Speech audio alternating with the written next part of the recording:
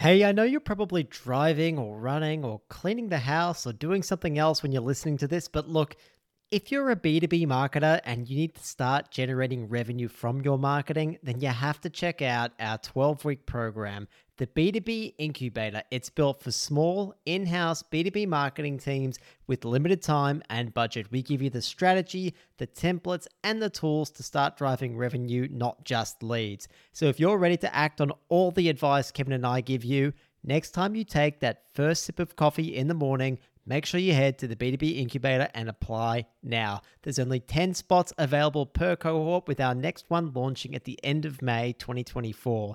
Remember, the B2B Incubator, apply now so you don't miss out. We've had B2B marketing managers, CMOs, marketers in demand gen roles, content leads, and more all go through this program, and they're currently executing the demand strategies that they've created. Some are now even contributing as much as 80% of the pipeline to their business after working through it. Make sure you check out the b2bincubator.com and apply now to start driving more demand and more revenue for your brand. Okay, let's get on with the show.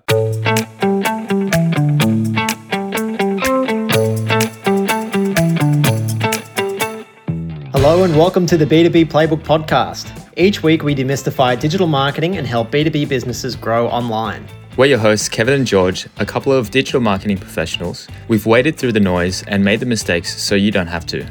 We'll cover the right plan to get your amazing business growing online, along with tips and tricks from our upcoming playbook, as well as insights from successful people in the industry. If you're in a B2B business and would like to see your marketing work for you, then this is the podcast for you.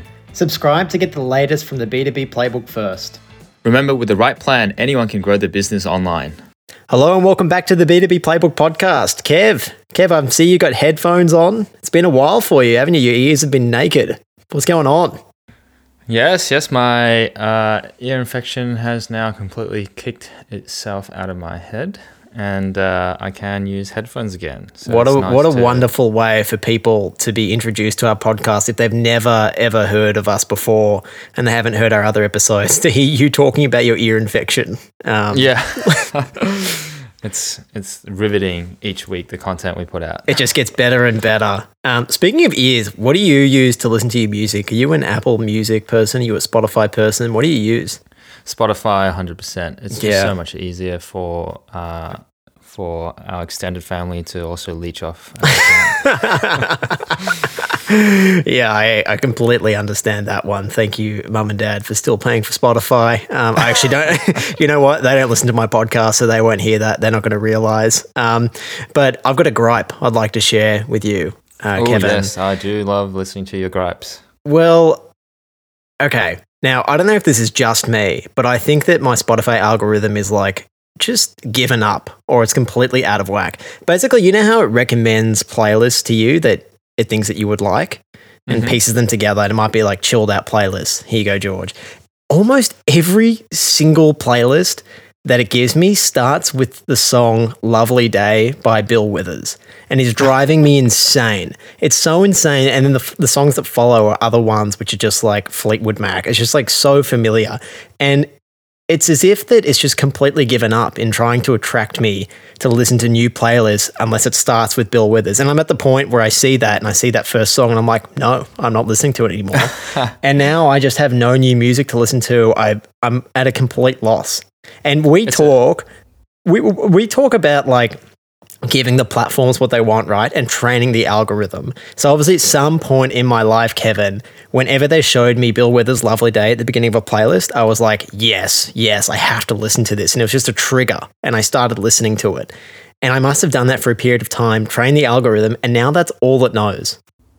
Yeah, I think that's probably the main problem that a lot of people would find with algorithms. I mean, it's the core of a lot of issues we have with these platforms, is that the algorithm isn't smart enough to realize when we actually want something new and to change up the palette, whether it be music or the type of content we consume on Facebook or Instagram. Yeah, there was a period of time where Spotify was absolutely killing it for me. I was discovering heaps of new music I liked, but now it's just absolutely tanked it. I don't know what's going on, Kev, but that is my gripe. Well, maybe you just need to search up some music that your sister listens to or your friends listen to and confuse the algorithm a little. Kevin, can't you see how busy I am? I spent an hour and a half getting a new mic together, getting a new setup for our podcast. I don't have time to look for new music. New music should find me. That was the promise of Spotify. All right, stop making work for me. Yeah, we gotta send some timely feedback to Spotify. Speaking of a new mic, I do see your new mic setup, and it's looking pretty good, mate. Thank you. You're sounding pretty good in my ears too. Yeah, well, hopefully the content, what's coming out of my mouth, is actually better too. But that remains to be seen. Well, you can't buy that. No, you can't pay for that. Oh, well, I'm a big fan of courses. I reckon you could do a course that would teach me to be a bit better. But maybe in the future, Kevin. Maybe in the future. Maybe. All right, so where are we at this week? Last week we spoke about defining your why and why your business exists. Yeah, we spoke about why. Kevin, you love talking about why, and I think we took our listeners through some great exercises last week to help them define their why and start crafting that message of their why that they can then use throughout their business. Kev, I just want to jump in and say today's episode fits into the first part of our 5-part framework. It's under the Be Ready stage, which is where we talk about laying the foundations for your business, for your brand. It's part of our 5 Bs framework. And we said that every time we start an episode, we're going to say where it fits in. So it fits in the foundations. Now, the next question after you ask, well, what's my why?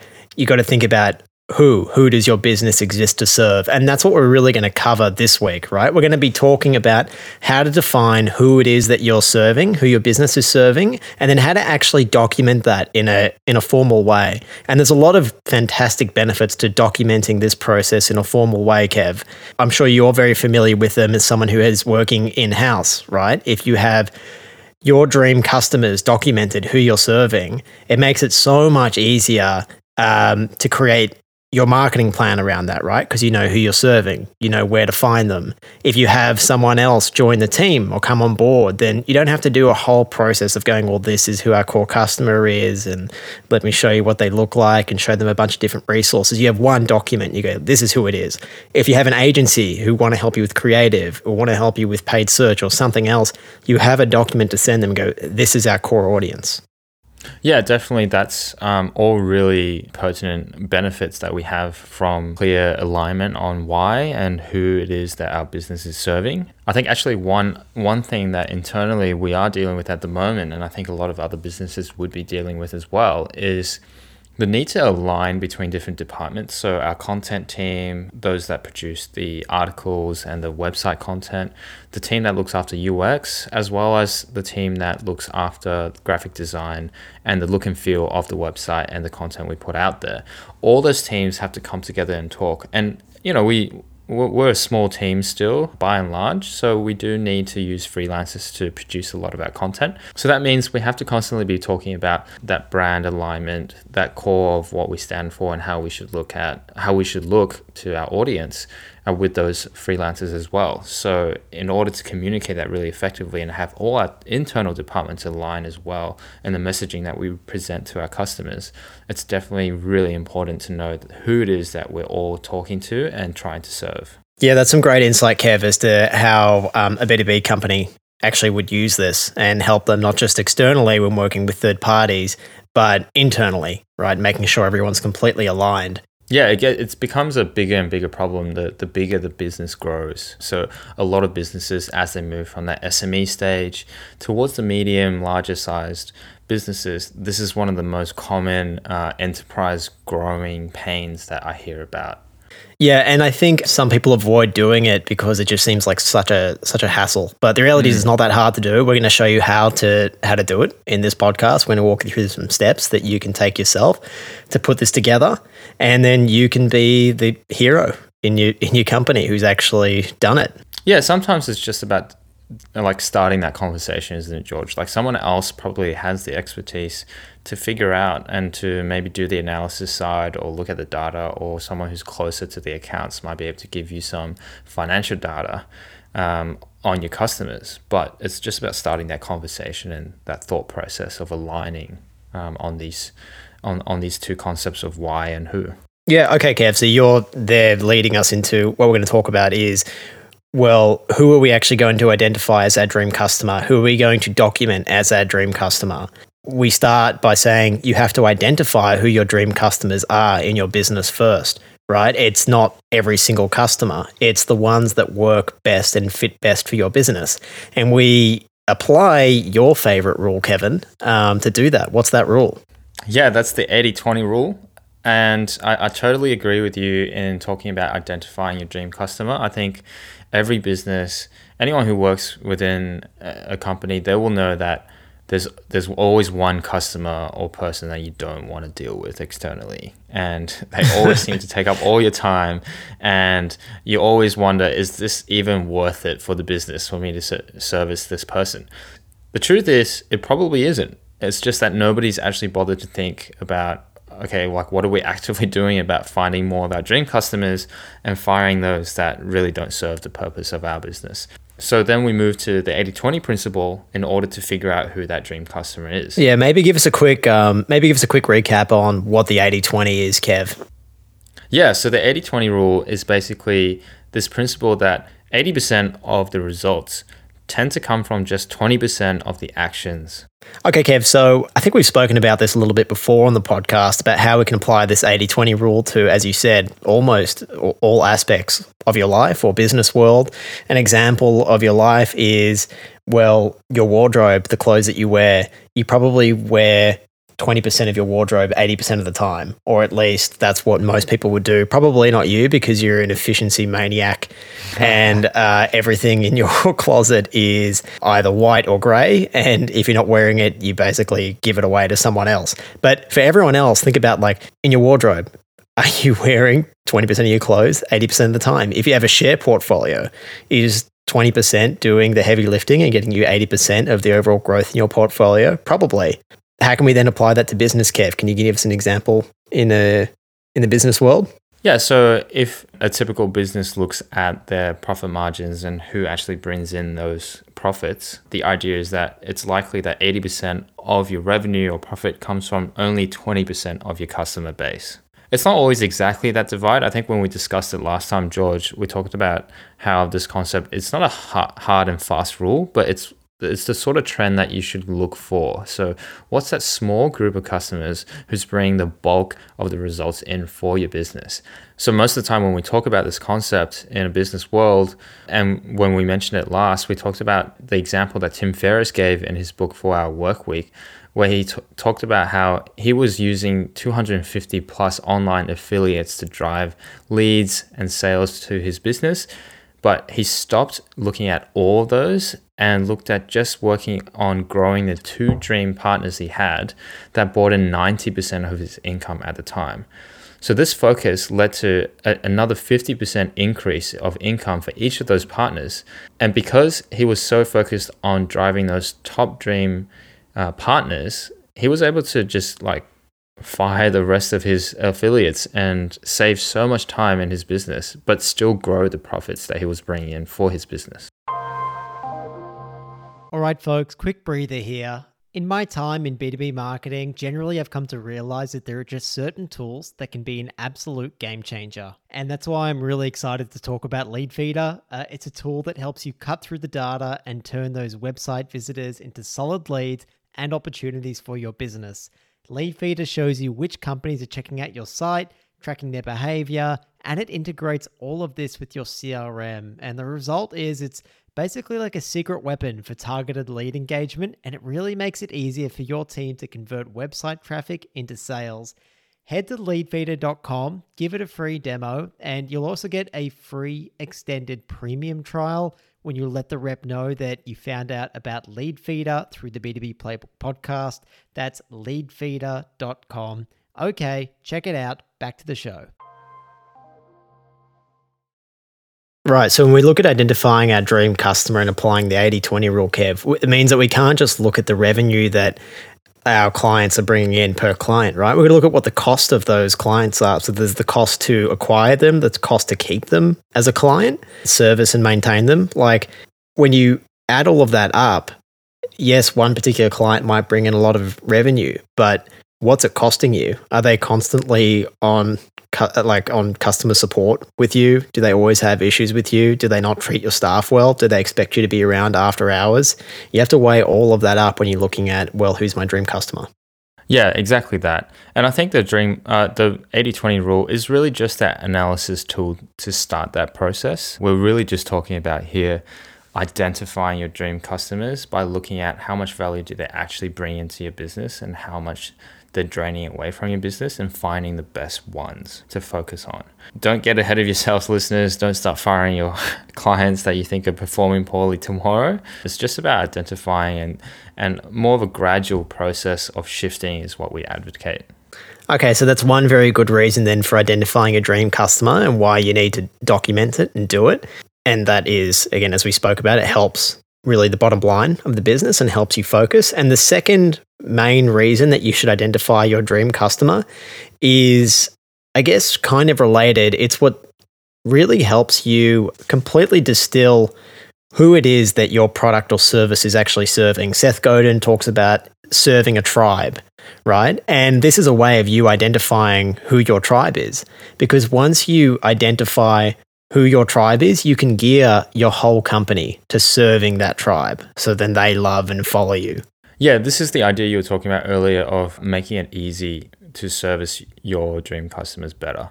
When we talked about, aligning the team and delivering better value, this is just another example of how using the 80/20 rule and identifying your dream customers, how that then pushes it to allow you to serve the same group of people better.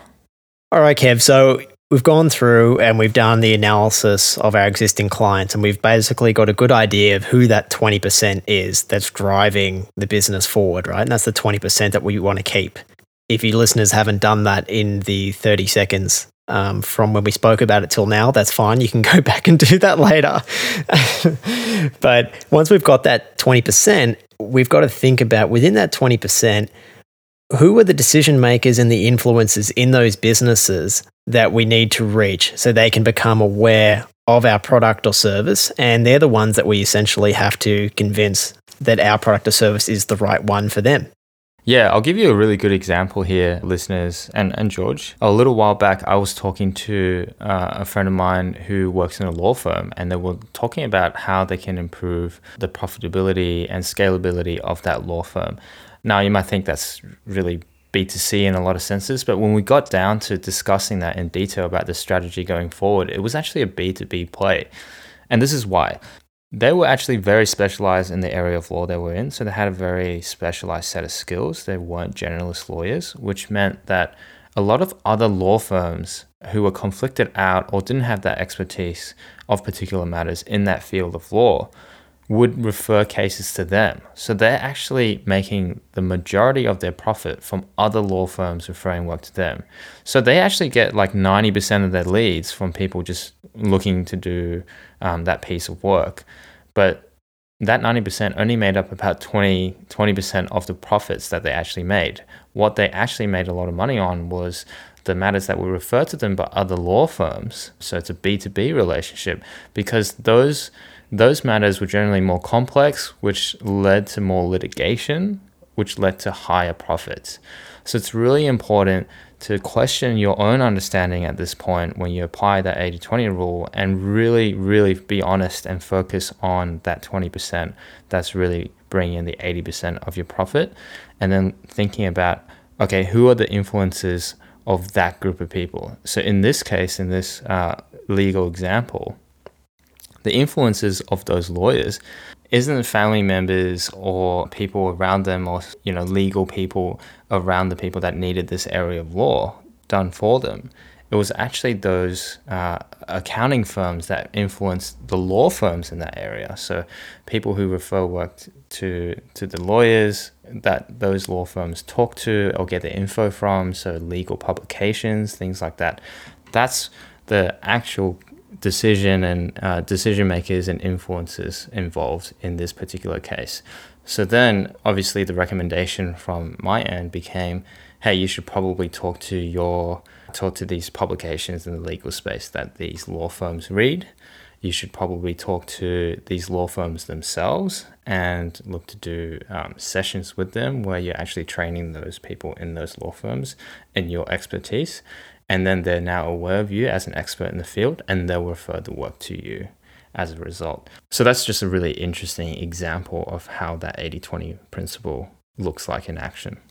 Yeah, I think that was quite good, Kev, because it also expands our understanding of what we typically think about when we talk about the influencers and the decision makers, right? When we normally talk about influencers and decision makers, you think, well, within a certain company, let's just say within, if we're selling to a law firm, the decision maker on whether they're going to buy your product or service, typically, depending on what it is, it might sit with like the partner, right? The head honcho. He's the one who signs off on the deal. The influencers are the other people who can influence the decision maker. And within the firm, there's people who sit under the partner or alongside the partner. So it could be other partners, senior associates, graduates, even the PAs or executive assistants in there, right? Making all of them aware of the great benefits of your product or service. So influencing them so they can tell the decision maker, the partner, how great this is. But there's also the other influencers, right, external to the company, which in your example were the accountants, which is another way of thinking about who your influencers are. So when we go ahead and actually make these dream customer avatars, we're going to do a couple of them because there's always more than one person that you need to hit with that message, right? You need to kind of be everywhere, a bit like a rash. And the more touch points you have around the decision maker, the less choice they're going to give them in when they're deciding whether or not to go with you. One stat that I've got, Kev, is that the average buying decision in the B2B world involves 6.8 people. Yeah, wow. That's a lot more than most people would think it is. Yeah, it's a lot more than you had to consult before you bought that white t-shirt. Yeah. Sorry, George, just before we go ahead, do you mind defining what a dream customer avatar is? I think you just mentioned that concept just then. Yeah, sure, Kev. Your dream customer avatar is basically a document that brings your dream customers to life. And you do one per decision maker or one per influencer. And you include a whole lot of information about them that essentially paints a very colorful picture about who it is that they are, what do they look like, what are their interests, what problems are they having, what are their motivations. And you take into account a whole lot of work-related information when you're doing that, but also some personal information. And the idea is that at the end of this, we have a very clear record of who this person is, what they look like, what their motivations are. So then we know, well, one, where can we find them? So, because we want to find more of these customers. And two, when we find them, how are we going to talk to them in a way that they listen to us so we can start to convince them that our product or service is the best?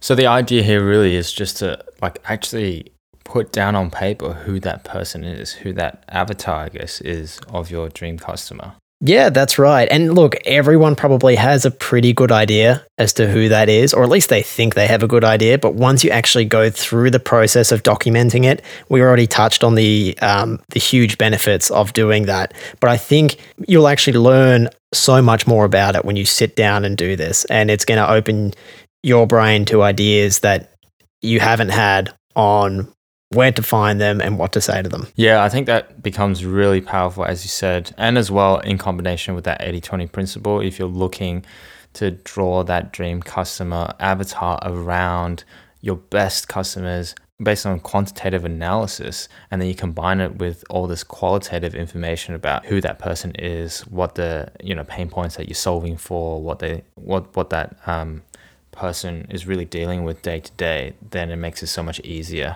to have a document to refer to all the time when you're writing ad copy, for example. I know a lot of people struggle with that, or writing a piece of content that speaks to their dream audience, dream customers.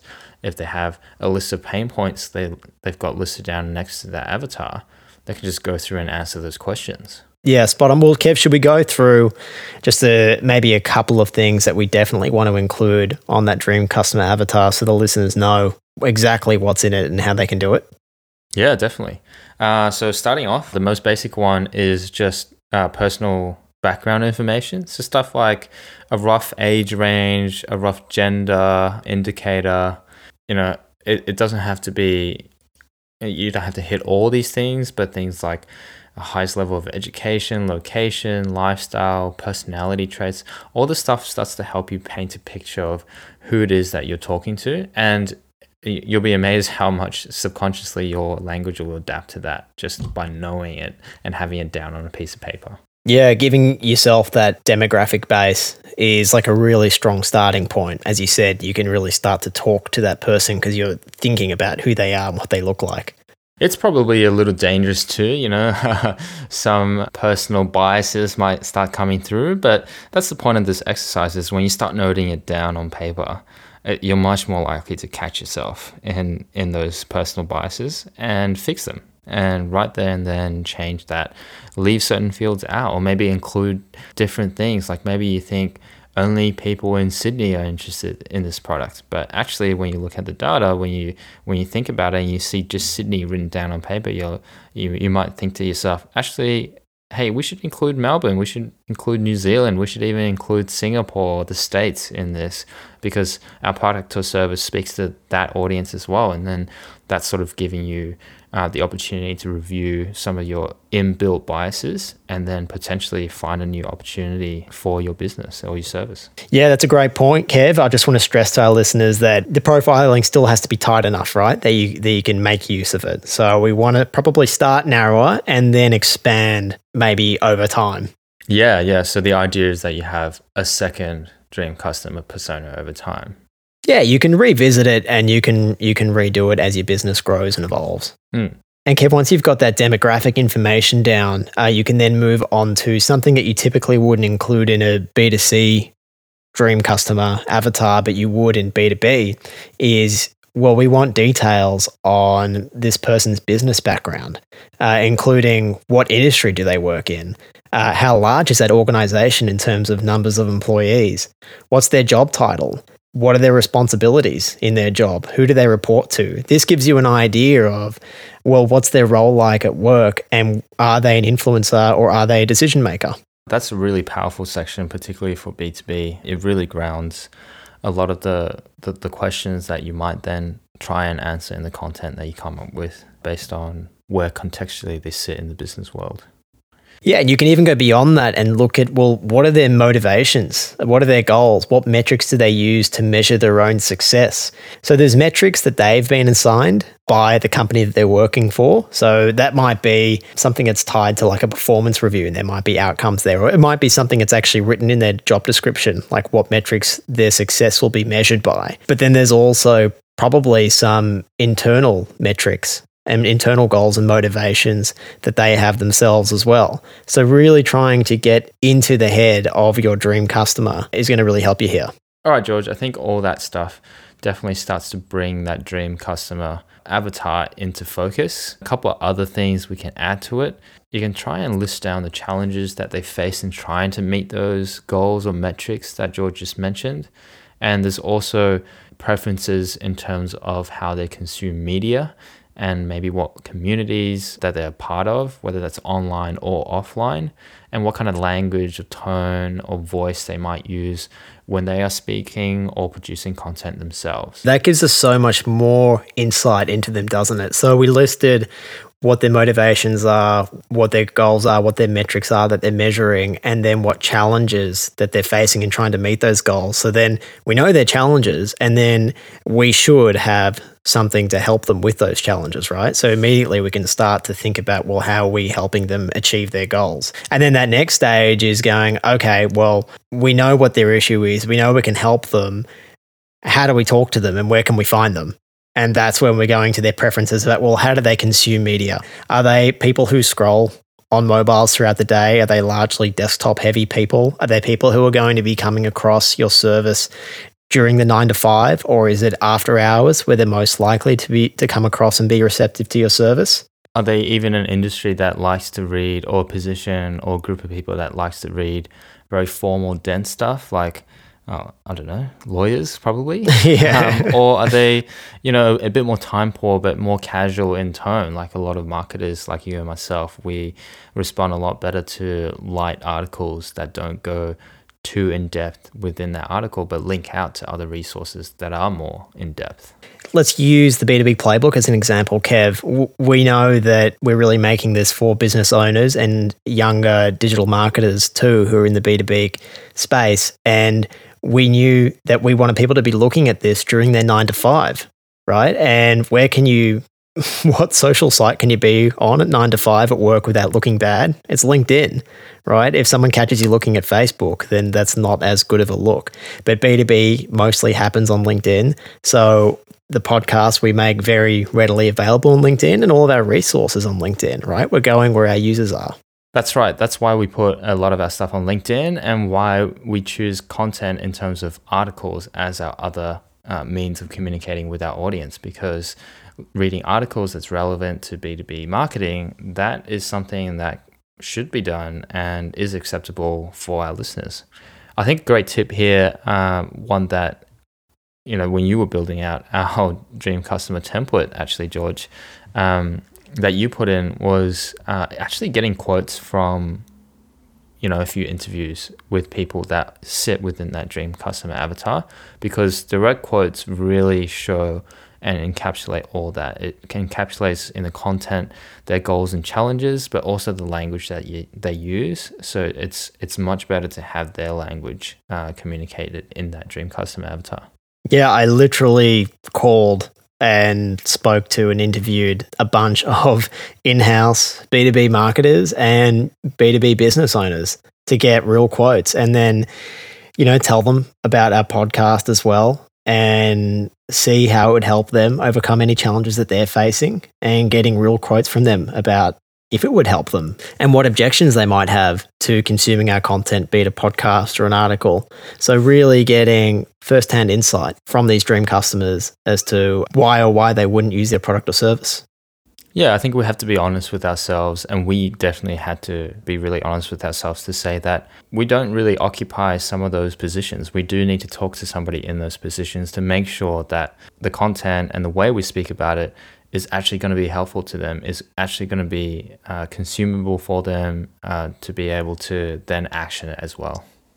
Cool. So once we've brought that dream customer to life with this persona, what I like to do at the end of persona or avatar, we use those terms interchangeably, but what I like to do at the end of the dream customer avatar is actually write at the end examples of messaging that you can actually use that's going to resonate with your dream customer avatar, including, how would you describe your solution to have the biggest impact on that particular dream customer avatar, and what would resonate most with that particular avatar. Yeah, that's a really great point, just to start you on that next step and lead you into starting to produce content, so that you have some examples ready in mind so that you don't get roadblocked trying to think of how to communicate with them. That's a great point. I think maybe it's time to turn our attention to actually giving our listeners some ideas about how to gather this information. We talked about a lot about like the information that you do need to get, and we've given that example about doing interviews, but maybe we can go through a bigger list of how you would get this stuff together, because it can be, I know for me, when you first mentioned getting this together, it seemed like the first question I had was, how are we actually going to gather this information? Yeah, this is the part, which again still isn't that hard. It might just take a little bit more time in terms of gathering this information. But if you've done your 80-20 analysis, you got the 20% that are your dream customers, I would start by just interviewing or surveying your best customers. And there's a lot of that information there that you probably don't even have to ask them, like, where they live, what they do, etc. But you could just straight up ask them some of those points in the dream customer avatar and see what they have to say, particularly the ones that you trust. Yeah, definitely. I know in the past, a lot of clients that I've dealt with on agency side, and I'm sure you have as well now, George, they might initially be a little bit hesitant to reach out to their best customers because they're worried that asking for that information, your best customers will be like, you might rock that relationship a little bit. Yeah, I think there's a lot more value to be gained from having that conversation, and a lot of times you'll know who you can talk to or not about this kind of stuff. It might also surprise you of how much they're willing to give you, because if you frame it in the way of, we want to improve how we service you, I think a lot of them will be on board to help you as well. Yeah, I think so. People love talking about themselves too, right, Kev? I mean, you're one of the few people who doesn't love doing it, but most people love talking about themselves. So yeah, if you frame it in the way that you said and you invite them to talk about themselves, I think you'll learn quite a lot. If you are still too scared of talking to your best customers, I guess you could replace this, but I would also supplement that with talking, if you have it, to your sales or customer service team, right? They're the ones who are talking to those dream customers all the time. They have a lot of interactions with them. They probably have a ton of information already just waiting. They'll be a lot closer to your best customers and probably have a lot of insight that you might not get if you're at arm's length to the day-to-day interactions with your customers or people within those businesses that are your customers. So you might have a really close relationship with a business owner or a procurement officer within a client's business, but your customer service team might have a very close relationship with the people in that business doing the work. And sometimes you need to talk to them as well, because as George mentioned before, it takes 6.8 people to make a decision in a B2B, business transaction. So you need to be talking to not just the procurement officer, not just the business owner, but the rest of the people around those roles in the client's business. Yeah, and the next point I'd like to make, Kev, is a little bit related to that too, is, well, you can review your in-house database, right, to see which are your best customers. But that might be something that you can also even ask like the person who is in accounts or a CFO of your company, right? They're going to have a good idea as to which customers are the best for your bottom line. And then you can take that information and then you can look at, well, what information did I get from customer service, right? Are the people that our CFO is saying are super profitable a total pain in the ass for our customer service, or are they actually lining on who is the best customer? And you can really just gather so much information from different people within your company. Yeah, definitely. And, for those sole traders or one-man band shows out there, just tally up how much money you made from every client of yours and have a look at it that way. Yeah. It shouldn't hopefully be a very long process at all. Yeah, you can keep it simple for sure. But if you do want to make it a little bit more complex, another thing that you can look at if you've been up and running for a while is look at your website analytics.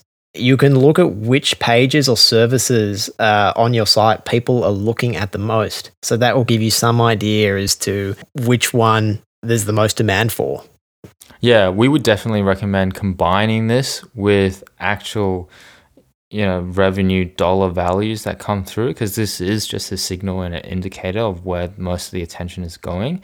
It might present to you an opportunity to produce new services that speak better to the audience that's finding you, but definitely use it in combination with your revenue data. Cool. So as we're looking at how we can gather this information, we spoke about different ways to gather this demographic data, talking to your customers like personally. We can also even look at what our dream customers do on social media to look at what topics they like to engage with, what topics they're interested in, and what language they use. So then when we create content for them or talk to them, we can replicate that. So we're talking to them in a way that resonates with them. Yeah, you can really go down a rabbit hole here and find some stuff maybe you don't want to find out about your customers and their personal interests. But the idea is to, like George said, focus on how they talk about the stuff that's relevant to their business, to the business world and the space that they're working in, the industry level comments that they're making on the content that they're looking at. And that's where you really should be focusing on, not their, MySpace account from Yeah. Actually, Kev, I'll give an example. You can literally just jump on LinkedIn and you can find out so much about your dream customers on LinkedIn. So go to one of your dream customers, check out their LinkedIn profile. Reading their bios is going to give you an insight into their demographic details, right? Because people normally include some kind of personal information in their bios. Then you can look at their activity and look at what they post and comment on. So that gives you an insight as to what they care about. Now, people mostly post and comment on things that are work related to LinkedIn, but also there is some personal stuff there too. But both are extremely relevant. You can then look at their skills and endorsements. section of the LinkedIn profile. And that gives you an awesome idea of what areas they want to be seen as an expert in. So then that tells you, well, what do we need to educate them in, or what resource do we need to create that they're going to engage in? I can already imagine a lot of listeners, and certainly myself, a lot of the time, we're hesitant to click onto someone else's bio, particularly on LinkedIn when they get a profile view notification. But that just means that you're checking in on your favorite client. I mean, what's the big deal there, right? That's exactly what I was going to say. You know, like most people will see that as a positive, and who knows, that might strike up a conversation, and absolutely. The chances of something good coming out of that interaction is higher than something negative.